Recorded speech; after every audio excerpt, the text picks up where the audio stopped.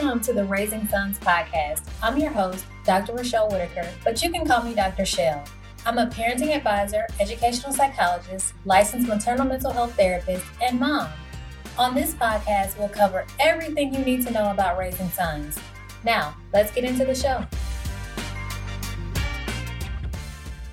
Hey, it's Dr. Shell with another episode of the Raising Sons podcast. Today, we're talking about one of my favorite topics, how to get your son to embrace his emotions. And there's so much that comes with this topic, but I want to start off by sharing something that I witnessed a few years ago, and it just rolls into this topic so well. So we were at Vacation Bible School, and I was with the 3 and 4-year-olds. And one of the 3-year-old boy hurt his finger. I think he cut it on something. And so it was blood just kind of going everywhere. So of course we had to get his mom involved, and we had to, call his mom to tell her that he had gotten his finger cut, and really for her to pick him up because it was kind of, bloody and things were kind of going everywhere. And so, whether or not she needed to take him to the hospital or do something. So we had to call her. And so, of course he's crying. It looked like it was a pretty deep cut. So when she came, she looked at his finger and then she said, "Oh, that's not that bad. Stop all that crying." And so I'm like, he's 3, his finger is bleeding. I'm sure it hurts. And her response to him was to stop crying. And so that has happened. I've seen that. I've witnessed that on more occasions than one. And it wasn't just that she was telling him to stop crying. She was like, "Oh, he's a boy. He'll be fine." And I was like, oh my gosh, he's 3. And so I've seen that happen repeatedly. So when we talk about how to help our sons embrace their emotions, I want to talk about how when we do what I witnessed this mom doing, how that leads to men not being expressive. And so I don't think that a lot of times we make the connection. So I've seen on multiple Facebook groups, on Instagram, on all these things that, why can't my husband or my boyfriend talk about his emotions or express his emotions and all of these things. And so remember, my one thing is we need to look at things, start from the end, from the beginning, right? So what that means is we need to be doing things now with the forward outlook of later, what we want to have happen for our sons, for our grown sons that will one day be someone's father, someone's spouse, someone's significant other. We want to start raising them in that manner. And so we need to think about what we're telling our sons when they're 3 years old and they cut themselves, because all of that factors into them being able to handle their emotions, embracing their emotions, talking about their emotions. How do we as their parent or their mom deal with them when they're crying? What are we saying to them? And whatever we say to them is how they in turn will respond. And so if we are constantly telling them to stop crying over things or to get over things and dismissing their feelings, then they will grow up to be men who can't express. I won't say can't, who have difficulty expressing their emotions, who don't have the words, the verbiage to describe what it is they're feeling. All they'll know how to do is to push it down and to act like everything's okay. And we don't want that. And even if you haven't thought about it, think about it with like your spouse or your significant other and the interactions between the two of you. I'm sure you've had to say, "Oh, I wish my husband, my boyfriend, my significant other was more expressive with his emotions," or "Why can't he just embrace his emotions?" And so in the same way that you want that from him, we have to teach that to our sons at an early age. And how we do that is by what we say when they've hurt themselves, when they're angry, when they're crying, when they're expressing their emotions. When your son is crying, and there are different reasons for crying, right? So as a mom, every cry, this big drag, pull out, like you just got to be bawling on the floor, right? We all know that. But when, your son is hurting, whether it's physically or internally, emotionally, we don't want to dismiss that. We want to stay present with how they're feeling and address it. And, addressing it could be something like, "I see that you're sad. I see that you're upset. I see that you're crying. Let's talk about it." Or, "What can I do to help?" Or, "How can I make it better?" And so just in that moment, addressing, recognizing that they're feeling some kind of way and saying something to help, to comfort them, to just making it known that you see them and you see the emotion that they're experiencing can go a long way in helping them to embrace it. It also gives them the words to describe what it is they're feeling when they're feeling. I want to take a moment to tell you guys about the Raising Fearless Sons Challenge. Recently, my son and I had a discussion about him wanting to face his fears and to be more brave. So he came up with a list of things that he wanted to do to help him face those fears. One of those things was something like climbing a rock wall. So he has a fear of heights. And so he made a list of things that he wanted to do over the summer to face his fears. And not only did he want to do this for himself, he then also inspired me to participate in this challenge. And so I'm a big fan of practicing what I preach. And so we've been, facing our fears together. And so wanted to include you all in this challenge. And so if you want to join the challenge, follow these simple instructions.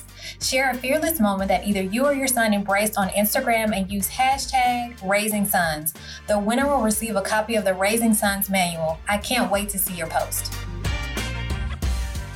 If you're a mom and you have a hard time, maybe you have a hard time expressing your emotions, there are emotion charts, and I will include one in the show notes so that you have one, so that you know what it looks like, and then you can share that with your son. There have been lots of occasions when I've worked with boys years ago that we had to use those emotion charts because it wasn't something that they were familiar with.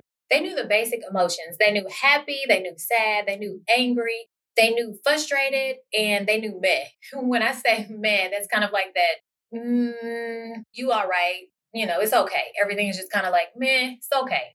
And so they knew that those basic emotions, but anything outside of that, they didn't have the words for. I'm not talking about 8-year-old. I'm talking about a 16-year-old, a 17-year-old. And so we want our sons to be able to not only have the words to describe how they're feeling, we also want them to be empowered to express how they feel and not feel like them expressing their emotions is a negative thing. Now, what I tell my sons is, especially when they're angry, so you can be angry, but how are you responding to that anger? So, if you want to kick something, go outside. One of them has a punching bag. So go punch on the punching bag. What you're not going to do is slam doors, kick walls, all of those things. We're going to find a positive way for you to express what you're feeling. If you're feeling anger, you might need some time aside by yourself to work that out. Go to your room, do whatever it is you need to do. Calm down. Once you get calm and you feel like you can rejoin us and not be so angry, then yeah, let's do that. And so to me, what I try to tell them is it's okay if you're angry. It's okay if you're sad. But what you're not going to do is be crazy in your anger. We don't want to act out of our emotions. So not only do we want to give them the words to express themselves, not only do we want them to be able to embrace how they feel, we also want them to respond in an appropriate manner, right? So my sons decide to go to their room and, punch the punching bag. That's totally fine. But what I'm trying to teach them is to embrace their emotions, but to not let their emotions control them, right? Because if you're angry and you're, in an open field somewhere, or walking down the street and that anger is explosive, then all kinds of consequences can come with that. So my thing is to teach them how to respond in a way that is appropriate and not one that is going to then further underscore what I'm trying to teach them about embracing their emotions and keep it, snuffed down, pushed down, not expressed and not validated. So again, we want to give our sons the words to describe what they're feeling. We want to encourage and model for them how to embrace their emotions. And we also want to teach them how to respond to those emotions. And it's not just, I'm saying angry or sad because, those are emotions that we tend to gravitate towards.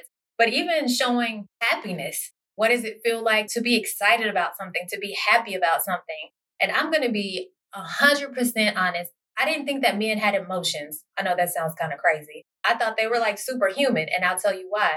So I grew up in a household with both of my parents. My dad was there, but he didn't express his emotions. Whether he was happy, whether he was sad, whether he was angry, he stayed the same.